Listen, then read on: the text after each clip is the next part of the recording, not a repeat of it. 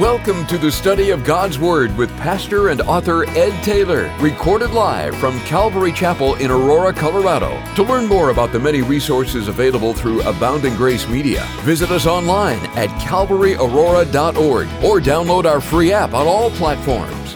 And now, here's Pastor Ed to take us into our study. Amen. Would you take your Bibles, open them to the book of Hebrews chapter 11. Hebrews chapter 11 in a Bible study that I've entitled, By Faith, Abel Worships God.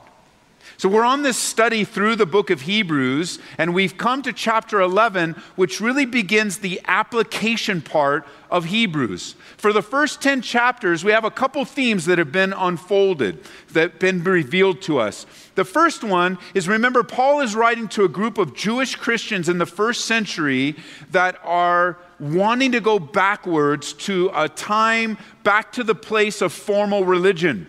They miss the temple worship and they miss the formalities of the priesthood and the temple and the incense and the sacrifices. Besides that, they're feeling pressure from their family. They're feeling pressure from their culture, because for them in the first century, to follow Jesus Christ meant to lose everything. And they're experiencing the loss of everything and being tempted to go backwards. How we apply that in our lives, of course, is the constant temptation to backslide. The constant temptation that we're faced to not go forward and press in, but instead to choose to go backward, maybe even to a formal religion that God saved you out of. And there's that tension there. And that's been a theme that Paul has been writing chapter after chapter very specifically. The second thing that we learn, which is far more important, and that is that Jesus is sufficient. Your faith in Jesus Christ is sufficient. You find all your sufficiency in Him, that He is superior. And so page after page and teaching after teaching has been this constant teaching and reminder that Jesus is sufficient and He's superior in every single way imaginable. The new covenant supersedes the old covenant. And Hebrews, remember, is filled with warnings. There was the warning against drifting, the warning against doubting, the warning against becoming dull, despising God's word, and even defying God's word, which leaves us the question of application. And the question of application is this: okay, you have made your case, you have convinced me, so how do I do this? How? And remember at the end of chapter 10, toward the maybe verse 35, 36, actually in verse 38, the answer is, the just shall live by faith. Everything's by faith. That's what God values, by faith. How do I make it through the day? By faith. How do I face the uncertainty of my bills? By faith.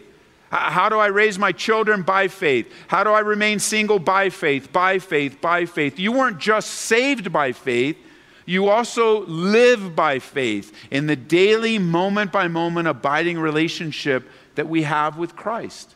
How do I apply these principles in my life? I do so by trusting God. Because over and over again, we're going to come back to verse 6 of chapter 11, and we're going to be reminded in each of the people we study, this truth is universal.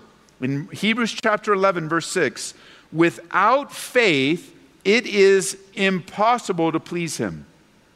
For he who comes to God must first believe that He is, and that He's a rewarder of those who diligently seek Him. Without faith, it's impossible to please God.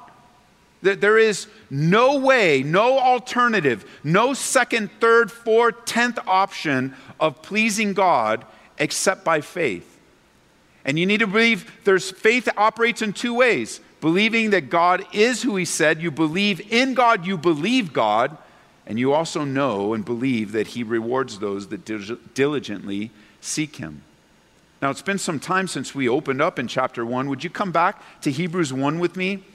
So we build some context as we get into this, what is known as the Hall of Faith, chapter 11. We've spent some time, some introductory studies in chapter 11 already, but today we get to the first person. His name is Abel. Before we look at Abel, though, let's be reminded how Hebrews opens up. As soon as the Hebrew believers received this letter, the very first word in the letter is God. Hebrews opens up with God. And it says this: God who at various times, this is Hebrews 1:1, God who at various times and in different ways spoke in time past to the fathers by the prophets, has in these last days spoken to us by his Son. Let me read it to you from the New Living. It says, and now in these final days, he has spoken to us through his Son. Notice, whom he has appointed heir of all things, through whom also he made the worlds. Verse 3, who being the brightness of his glory and the express image of his person, and upholding all things by the word of his power, when he had by himself purged our sins, sat down at the right hand of majesty on high, having become so much better than the angels, he is an inheritance obtained a more excellent name than they. Hebrews opens up with God. This letter opens up with God because he's the central focus. There's no attempt to prove his existence. There's no attempt to substantiate his existence because there's no need. God exists and we're his creation. And it's God who speaks. But you know, a lot of different theories and replacements for God have attempted to speak over the years. For example, evolution. You know, evolution doesn't speak. Why? Because man created it. So through evolution, it's man's voice. Atheism doesn't speak. Why? Because man created atheism. And man speaking through that philosophy. Agnosticism doesn't speak. Why? Because man created it. False religions of every kind, false philosophies of every kind, they don't speak. They're just vehicles for the voice of man. No, it's only God who speaks. And remember, we learn we would never know who God is unless he chose to reveal himself to us. And so we know who God is because he revealed himself to us through his word. And in our last couple of studies, we presented to you evidence of why you can believe the Bible is the translation of the Bible you have is an accurate representation of the very God-breathed, God-inspired autographs that were written over 1,600 years, 40 different authors, 3 different languages, 3 different continents, so that today you have no contradictions, but one central theme, God's love for mankind and his pursuit to redeem and rescue men and women from their sin. God revealed himself. And it's in his revelation through his word that we learn both by precept and by practice that God is who he said he is. And remember, we learned the significance not just of the external evidence of the Bible, but the more weighty evidence that Jesus Christ himself believed the Bible to be the literal word of God. And, you know, we, of course, believe that because Jesus Christ is God in human flesh. But, most people don't believe that. So they have to actually consider that Jesus not only believed the Bible, but he taught it. And not only did he teach it, but he based his very life upon it. And you go, well, wait a minute. So what difference does it make if Jesus believed? How can you prove to me that what Jesus said is true? And the singular proof that Jesus provides to you and to me that everything he said and did was true is the resurrection. That Jesus Christ rose again from the dead and is alive right now, bringing witness to his scriptures to all who believe. Hebrews opens up with God because he's the central theme. And you and I, we can't know God unless he reveals himself to us. And that main message from God to man requires him to reveal. And out of his grace, he has. We can't figure out God on our own. We have these walls around us. They're called time and space.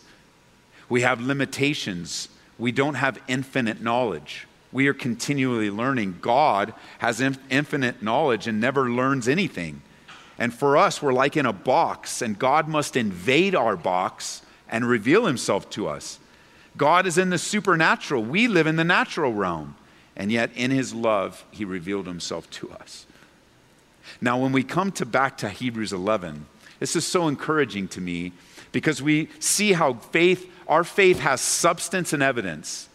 Although we may be accused of taking this blind leap into the dark and we have blind faith, every single person that has ever placed their faith in Jesus Christ is not blind, but now you can see. It's the exact opposite of that accusation. You actually aren't blind at all. You can see. God has removed the blinders. And yet it's not like blind faith, like there's no evidence. There's not like a blind faith where you're just kind of believing things because people told you. No, faith has both evidence and substance. And we have learned, haven't we? Every single human being that has ever lived on the planet lives by faith. Everybody lives by faith. Everybody believes in something and someone. And everyone lives by faith. We trust in a lot of different ways. We trust others when we're driving. We trust when someone makes a promise to us, we trust them to deliver on that promise. Anybody ever hand you a check? You trust that check with the numbers on it represents how much money's in the bank. I remember in the early days when I worked for a family, when we got our checks, we all rushed to the bank because the first ones to cash their check got money until the money ran out. And if the money ran out, anybody ever work like that? It's like, Ed, you work for a bad company. Yeah, there was a great family, but there were times when money was tight. And so if we got our check, we took off for lunch to the bank to get our money first, because if they didn't have money, it would be another week until we got paid. Anybody amen to that? Anybody who live like that? Like, it doesn't happen that way anymore. It's like direct deposit, it's like, but when we got a check from our employer that said, you can have this money. This is a promise that if you take this money, it'll be deposited in. You have to live by faith. How do you know if they have the money? How do you know if it's ever going to be transferred into your account? Everybody lives by faith. So what's the difference? The difference between a believer and an unbeliever is where you place that faith. That's of utmost importance. When you place your faith in the one true Creator God, you have both substance and evidence. You believe that He is, and you believe that He rewards those who diligently seek Him. You choose to place your faith anywhere else, then you live a life of emptiness and a lack of hope. So we come to chapter 11, and we see what faith looks like in the real world. Although we're reading from the Bible, sometimes we place the people in the Bible in some other category, like they were so different from us. And while they were separated by time and culture, for sure, and while these men who had no television, no internet, they had no airplane travel, they had no cars, they had very little of what we have today, they still were able to live a life of dynamic, amazing faith that we are studying their lives today to encourage us. They were normal people. And you know that as you read through some of these names, some of these people experience great failure, great sin. But how does God remember them? He doesn't remember them for their sin.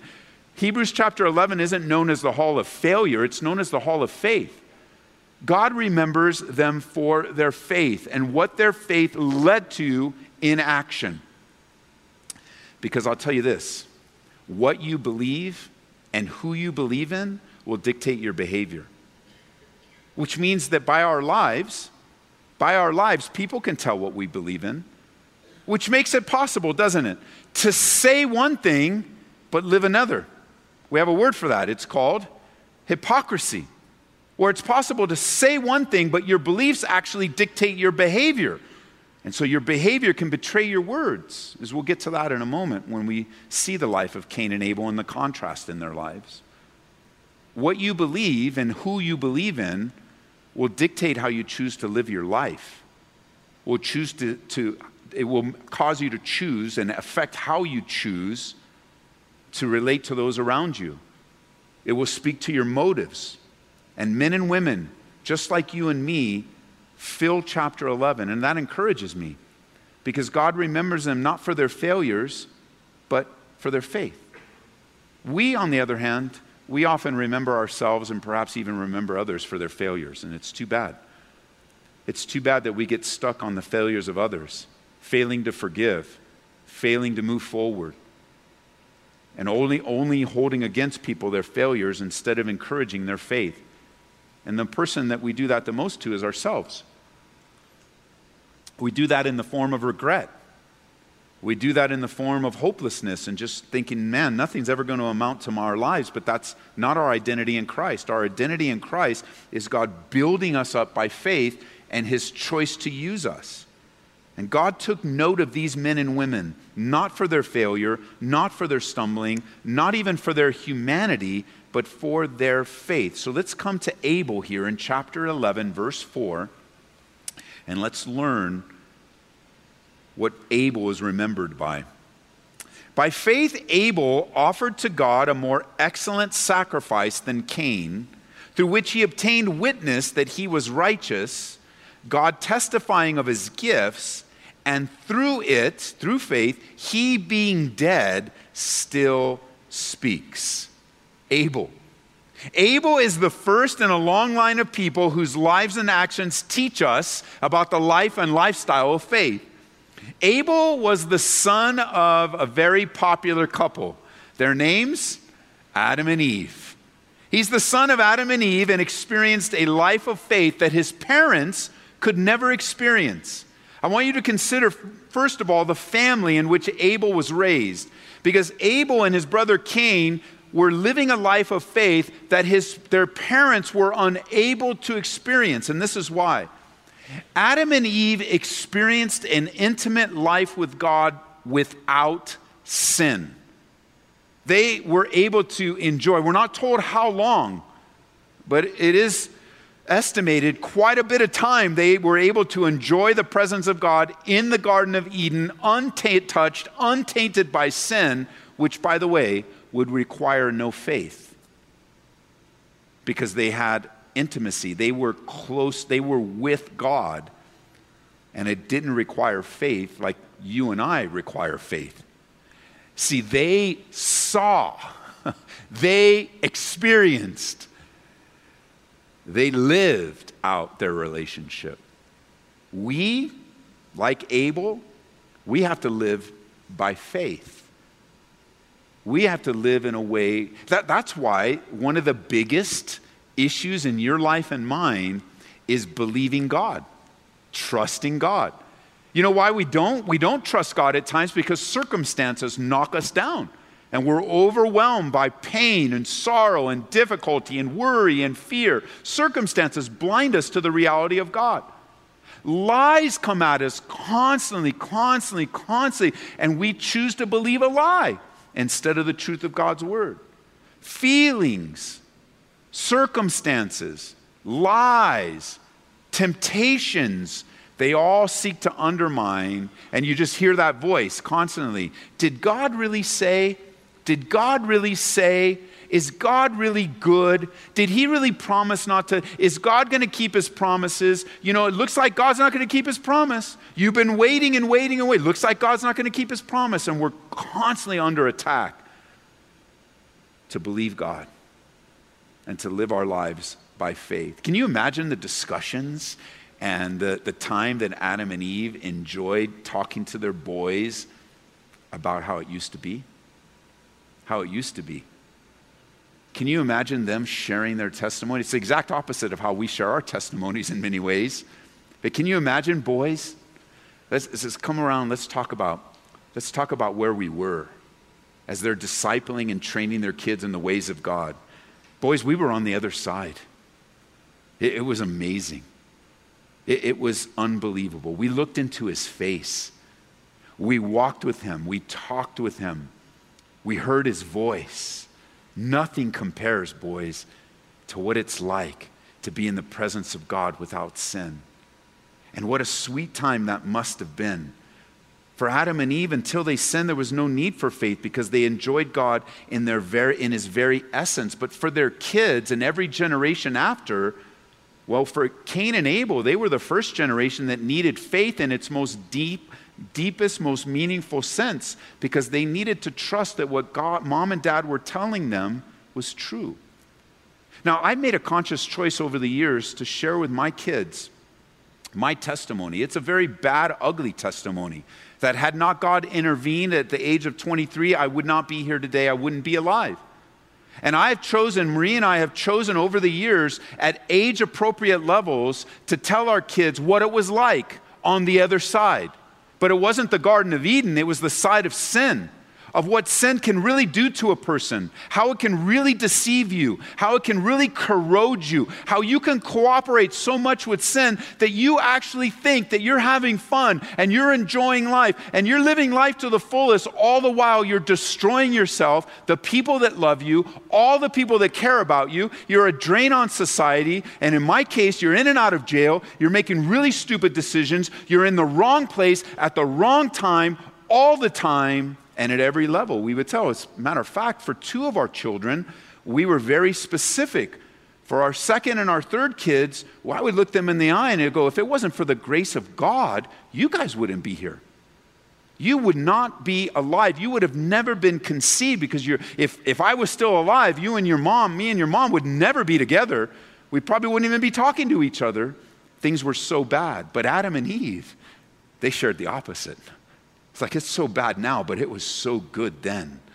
And so for us as parents, we share our testimonies. Why? Well, number one, I wanted my kids to understand the pain and penalty of sin.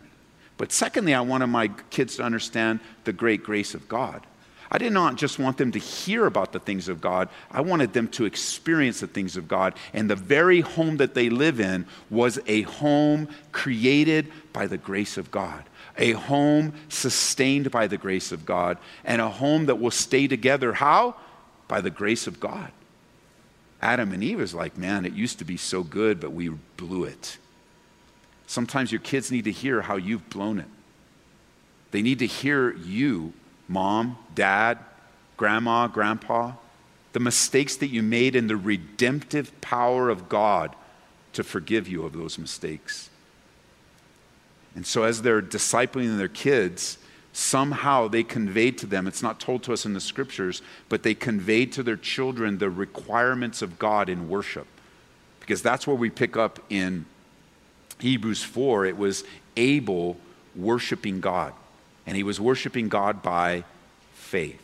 Go back to Genesis chapter 4. Let's find out, because we have insight on this event in Hebrews in Genesis chapter 4. So come back with me, Genesis chapter 4. As we meet Abel's brother, we know him to be Cain, but we're going to meet him here in chapter 4. Then we're going to find out what happened and what Hebrews 11:4 is all about. So Genesis chapter 4, pick up with me in verse 1. It says, now Adam knew Eve his wife, and she conceived and bore Cain and said, I have gotten a man from the Lord. Then she bore again, and this time his brother Abel. Now Abel was a keeper of sheep, but Cain was a tiller of the ground. Now understand it, verse 2 here, neither one of these things are bad things. They're just doing things differently. Notice now in verse 3. In the process of time, it came to pass that Cain brought an offering of the fruit of the ground to the Lord. Abel, verse 4, also brought of the firstlings of his flock and their fat, and the Lord respected Abel and his offering, but he did not respect Cain and his offering. And notice, Cain was very angry, and his countenance fell. And so the Lord said to Cain, why are you angry? And why has your countenance fallen? If you do well, will you not be accepted? And if you do not do well, sin lies at the door, and its desire is for you, but that you should rule over it. Verse 8. Now Cain talked with Abel his brother, and it came to pass when they were in the field that Cain rose against Abel his brother and killed him. And this is what Hebrews 11:4 is referring back to. And what's being brought out is that in these two men, in their attempt to worship God, Abel worshiped properly. More so, the Bible records that Abel's sacrifice was more excellent. Why? Because it was by faith. He believed God and believed God would reward him. He believed God in what he said, and he obeyed God. The focus here is on faith, and we're still hearing it today. We're learning about it today. Some of you are learning about Cain and Abel for the very first time in your whole life. Why? Because of Abel's faith, of Abel's commitment to God. In their relationship with God, the brothers had a place to worship, a time for worship, in a prescribed way. It was handed down to them from their parents. They didn't have a Bible or a system that will come later. God will reveal the system in detail Genesis, Exodus, Leviticus, Numbers, Deuteronomy. He'll reveal that later in detail, but they don't have that yet. And the first recorded act of worship is a sacrifice, a sin offering. So what exactly is the difference? What made Cain and Abel's sacrifices different from one another? Well, we see that they were different. One was grain and one was animal. A lot of commentators make a big point of this, like, well, if Cain would have brought an animal, maybe God would have accepted that. But we know later on that God not only accepts, but commands grain offerings and receives them. He's going to receive them later. So it wasn't so much what was brought as much as it was how it was brought. And you could say it this way. What was different between these two men was their heart. Because I want you to think about this for a second. If we were to play this out on the stage and you didn't know anything about the situation, and we just say, hey, we got a couple guests today, and instead of playing that video, we say, hey, we got Cain, a guy's named Cain and his brother Abel. They're going to show us how to sacrifice today, and they play it out on this stage. Most of us are going to think they're doing the right thing. Hey, there's one brother, he's offering an animal. That's interesting. And hey, there's another brother, he's offering grain. And they both seem to be doing the same thing at the same time. The only difference is what they're offering. So it looks like that they're both worshiping God. But one thing we wouldn't be able to see is their heart. Because from God's perspective, one brother was worshiping and the other was faking. One brother was sincere and offering a sacrifice by faith. The other one was insincere, or you could say hypocritical. Because you unfold this without Hebrews, without the whole text, and we just stop and go, oh, look at, they're worshiping God. That's what it looks like. It looks like to everyone watching that there's true worship. The same thing happens today. I'm not naive enough to think that there aren't people in this room, maybe watching downstairs in the overflow or listening on. I'm not naive to think that there aren't a few listening to me right now that are just putting on a show for someone else. That you have all the appearances of worship. Your hands are up, you're sitting, you came early, you have a Bible, it's open on your phone, and you have the appearance, but because we don't know your heart, you look like everyone else. And really, we don't have ministry to search hearts. We aren't going to go around asking everyone, are you legit, you sincere? Because we know that number one, the Holy Spirit of God is already talking to you and ministering to you. We know that, we're confident of that. But secondly, as much as you try, your behavior will betray you. Because behavior always comes from what you believe. And you can only put up an act for so long before you forget that it's not real. But even so, it's not even that important that you fake us out. You never fake God out. He watches it all. And in this episode, we don't even know how many times this happened. If this was the first time, it says over a series of time that this came to pass. But we don't know if there was fakery many more times before. But this was the time that everything went south. Hebrews tells us that Abel's sacrifice was more excellent because he gave God what he wanted, what he prescribed. Faith always makes our service to God more excellent. Because you can do a lot of good things without faith. You can give charitably, you can give gifts, you can help people across the street, you can be a good employee, not by faith. You can do all of those things because you want to be good. But it won't give you a good testimony. Like, you'll be known by all the good things you did, but the Bible says, according to verse 2, it's only by faith that you obtain a good testimony. And it was Abel being remembered in Hebrews, it was Abel being remembered for his testimony even after he dies because it was his faith.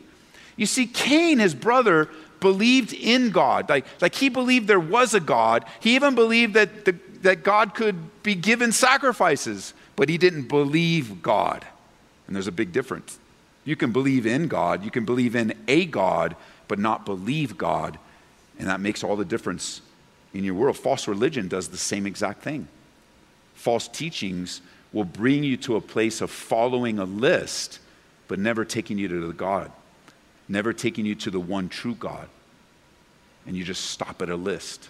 You just stop in doing what you're told to do instead of intimacy, kind of like the discussions Adam and Eve had. Man, if you continue to go forward, you'll grow in your relationship with God. It is worth it.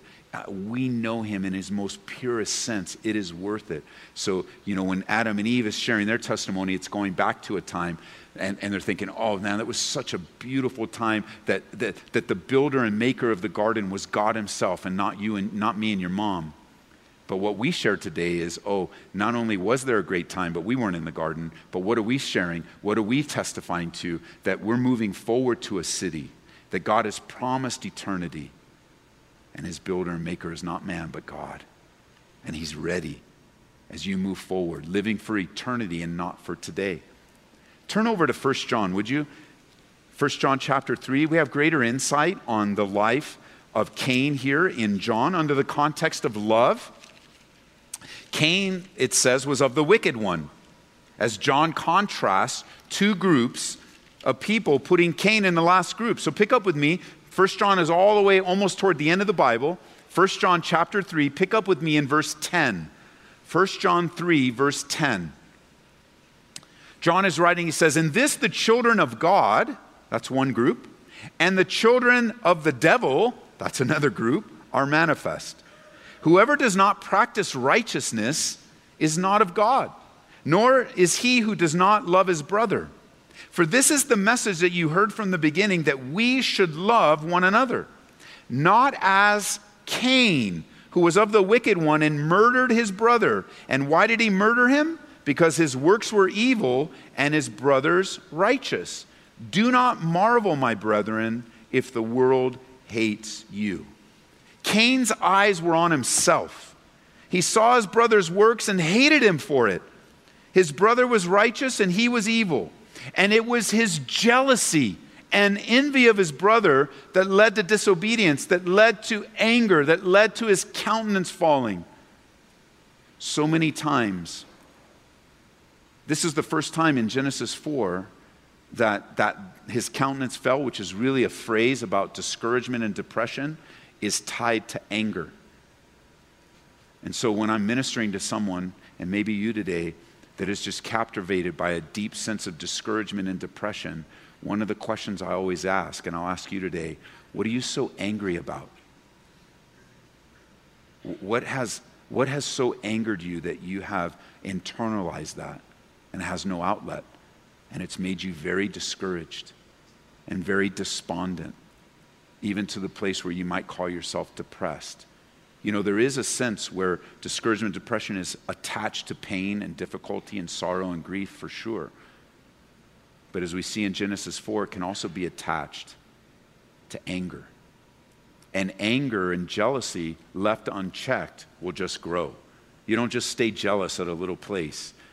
It grows and it grows and it grows to the point of rank disobedience. And in Cain's situation, he murdered his brother because of his own sinful actions. Like, he was the one that was wrong, and he took out his anger and his countenance, being so discouraged, he took it out by killing his brother. Let me just say this, sibling rivalry is alive and well today. Not so much, and it usually doesn't lead to this level of anger and malice, but it's alive today. It's alive in our families. It's alive in the church body, brother against brother and sister against sister. It shouldn't be. And we look at Cain today and you're like, okay, Ed, getting a little too close now. I know I don't get along with my sister, but I'd never murder her. Okay. You need to consider what Jesus said. Because when teaching us on the topic of murder, he says, you might think of Cain, and I'm paraphrasing here, you might think of murder as just physically taking the life of someone, but remember what Jesus said in Matthew chapter 5, verse 21? The Bible says, "You have heard it said to those of old that you shall not murder, and whoever murders will be in danger of the judgment." Jesus says, "But I say to you that whoever is angry with his brother without a cause shall be in danger of the judgment. And whoever says to his brother, 'Raca,' shall be in danger of the council. And whoever says, 'You fool,' shall be in danger of hellfire." And with that definition of murder, that broadens the scope. of how we treat one another when things don't go our way. Jude puts it this way. There's only one chapter, but in Jude chapter 1, verse 11, he says this: "Woe to them, for they have gone in the way of Cain, have run in the greedily error of Balaam for profit, and have perished in the rebellion of Korah." And Jude just puts Cain in this murderous thing with rebellion and using God for profit and taking advantage of people.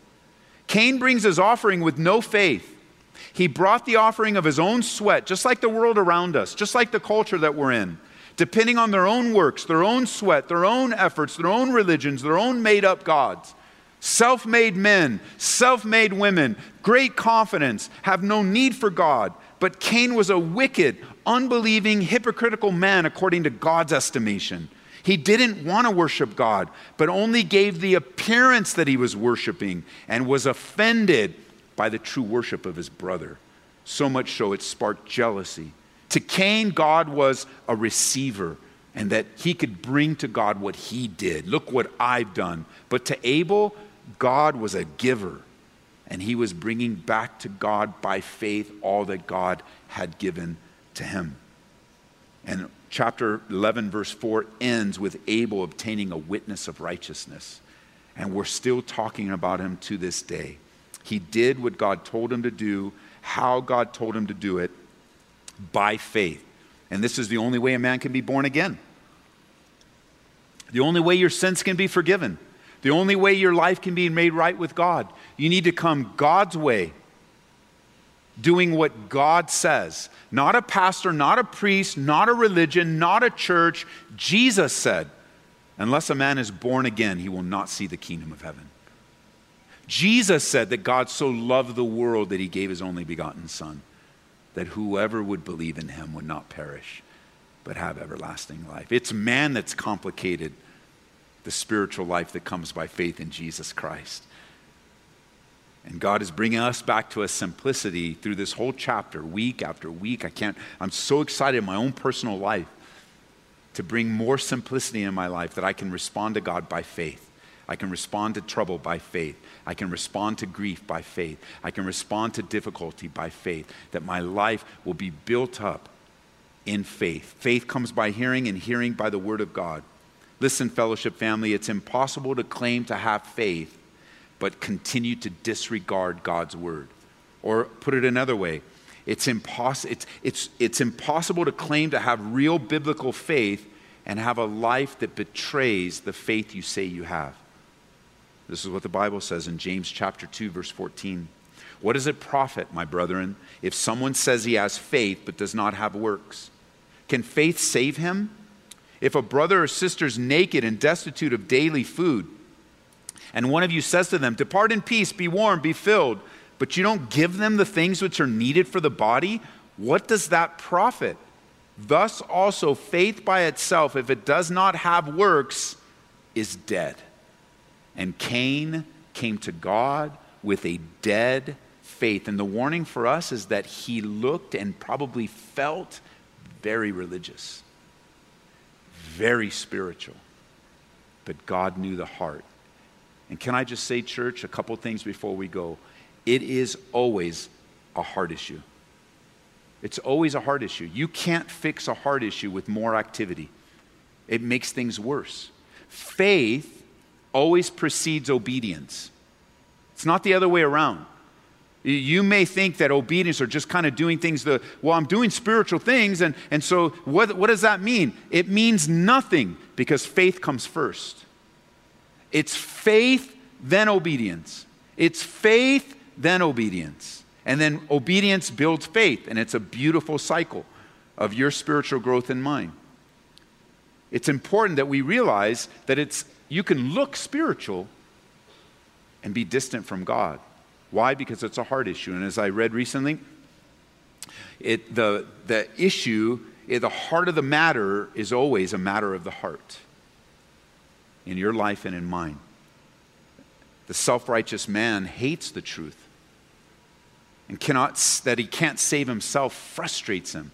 The self-righteous woman, because she can't buy her salvation, because she can't earn her salvation, because she can't get some recognition for her salvation, gets angrier and angrier to the point of murder.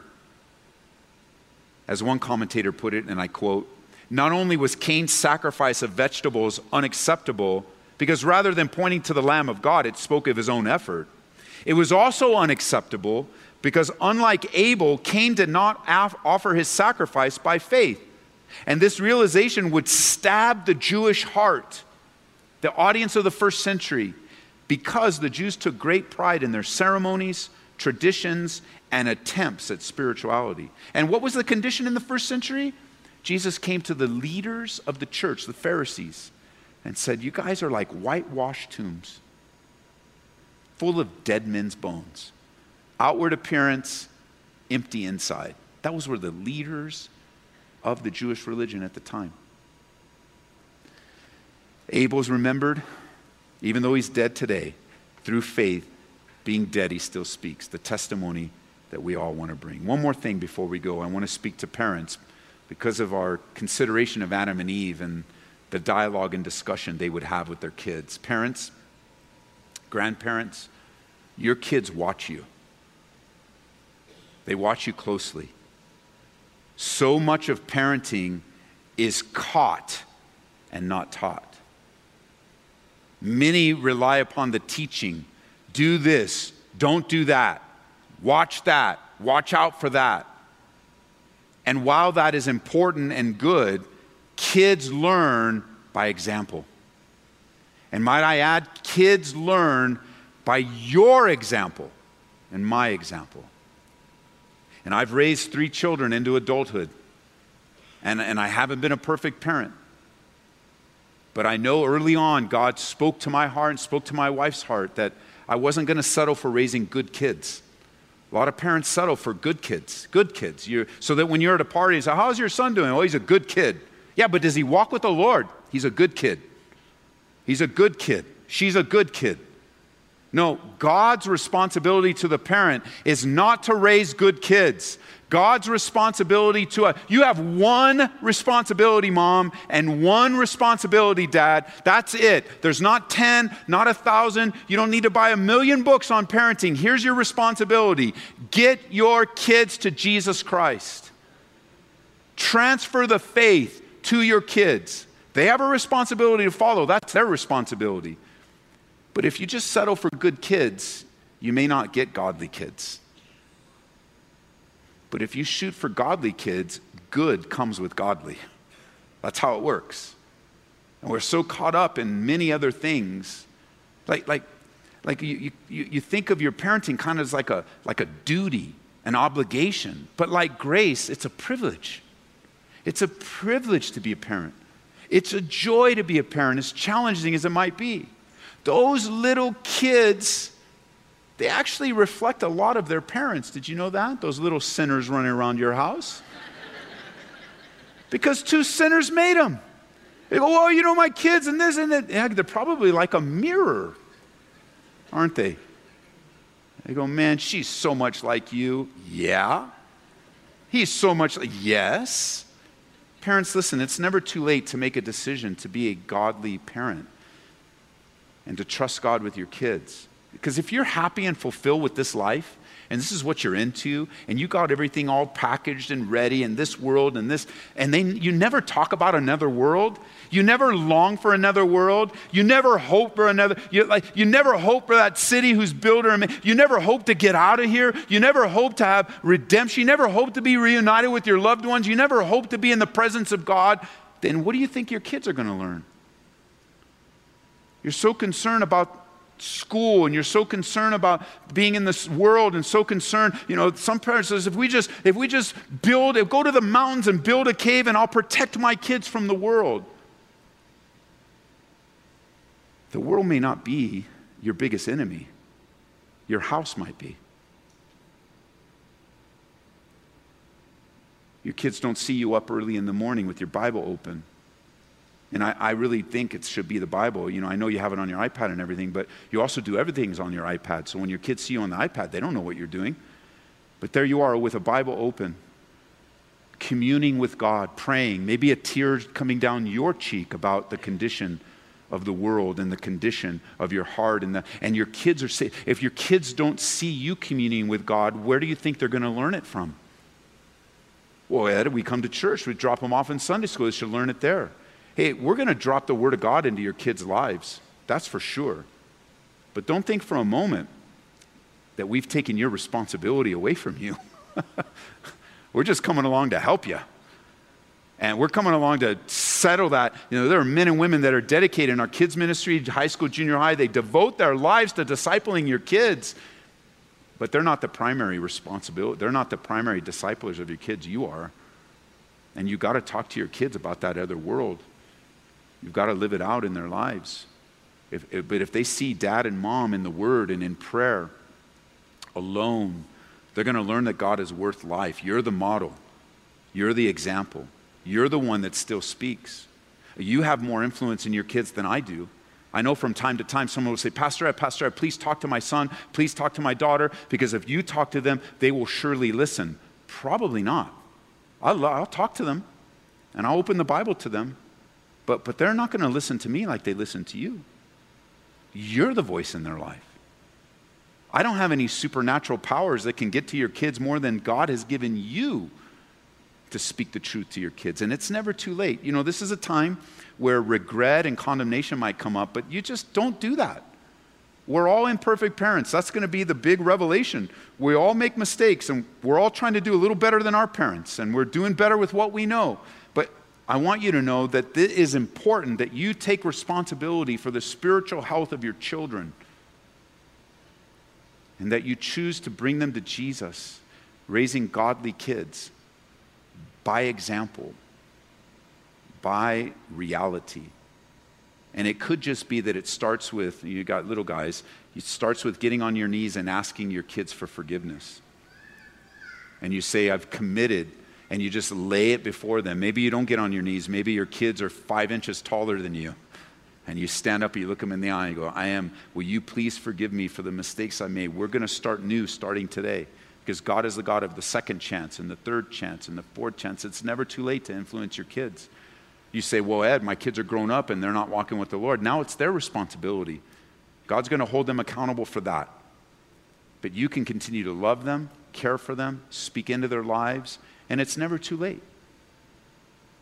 But the testimony that we live is by faith, and we trust our kids by faith to God. Because we are just one generation. We're just one generation away from the faith not being passed on. Just one generation. Your house could be the generation where it stops. And imagine you've been in church your whole life, but you never taught your kids relationship with God. But we're also one generation from transforming a family. They say, when they do those DNA tests and, what Ancestry.com, they need to have a little logo that puts a cross right there on the family tree. Because the cross changed every single limb backwards and forwards by faith in Jesus Christ. That you could be the generation that transforms your family for the good. And God wants you to be that generation. And He wants us to teach our kids how to live by faith for a world that's to come. Because this world is passing away. I don't know if you noticed it, but it's just passing away. And only what's, as Pastor Chuck Smith taught us many years, it's stuck in my head. Only one life will soon be passed. And only what's done for Christ will last. And how many of us have thrown bag after bag of garbage into the trash that didn't last? But God, His word is eternal, and it's stuck with us forever. Amen? Amen. Let's stand together, and we'll have the worship team come up because I took a lot of time. It's those videos taking all my teaching time. I'm not willing to give it up. So we're going to end in worship, and I'm going to release you to go get your kids. But this one thing, a parent came up to me last night, and we were talking about strong-willed kids. Anybody have a strong-willed kid in there? Don't say it. I don't want to see it. Don't say it. But basically, I believe there's one strong-willed kid for every family. The names are just different. I had a strong-willed child as well. And I picked up a book along the way that I want to recommend to you. I think it's from the Lord. It just came up in ministry and conversation. Helped me a lot. I don't remember a lot of the book, like the whole thing, and I ended up giving it away because God did a great work. I'm not going to tell you which one of my children was strong-willed. I'm not going to tell you. But some of the principles, and God did a great work, and things are great. This is the book, The Strong-Willed Child, by Dr. James Dobson. And it might be a new version now. And here's a principle I remember to this day. And he taught me that as I'm trying to shape and mold my child's will, that if I'm not careful, not only will I break their will, but I'll break their spirit. I'd never, ever thought of that principle before, because that's the last thing I want to do with my kid is break their spirit. But I do want to train their will, because a strong-willed kid is going to do a lot for this world. Don't you think we need a lot more strong-willed Christians in the world today? That's a good personality to have, not a bad one. It's good to be strong and confident, but it's also good to be strong and confident, yielded and surrendered to the Holy Spirit. So we don't have that book downstairs. Maybe we'll get it and put it downstairs in the bookstore, but you have to order it somewhere. It's The Strong-Willed Child by Dr. James Dobson. And I think it'll bless you and encourage you, those of you that are just kind of at wit's end with your strong-willed kid. God has a plan for your strong-willed kid, and God has a plan for your quiet kid, and God has a plan for your kid that might not be walking with the Lord today. God has a plan for your family. So it starts with you as you draw near to the Lord. Amen? We pray that you've been encouraged by this Bible study delivered live from the sanctuary of Calvary, Aurora. For prayer or a copy of this study, call us at 877-30-GRACE. That's 877-304-7223. Or visit us online at calvaryaurora.org. Be blessed as you worship Jesus this week.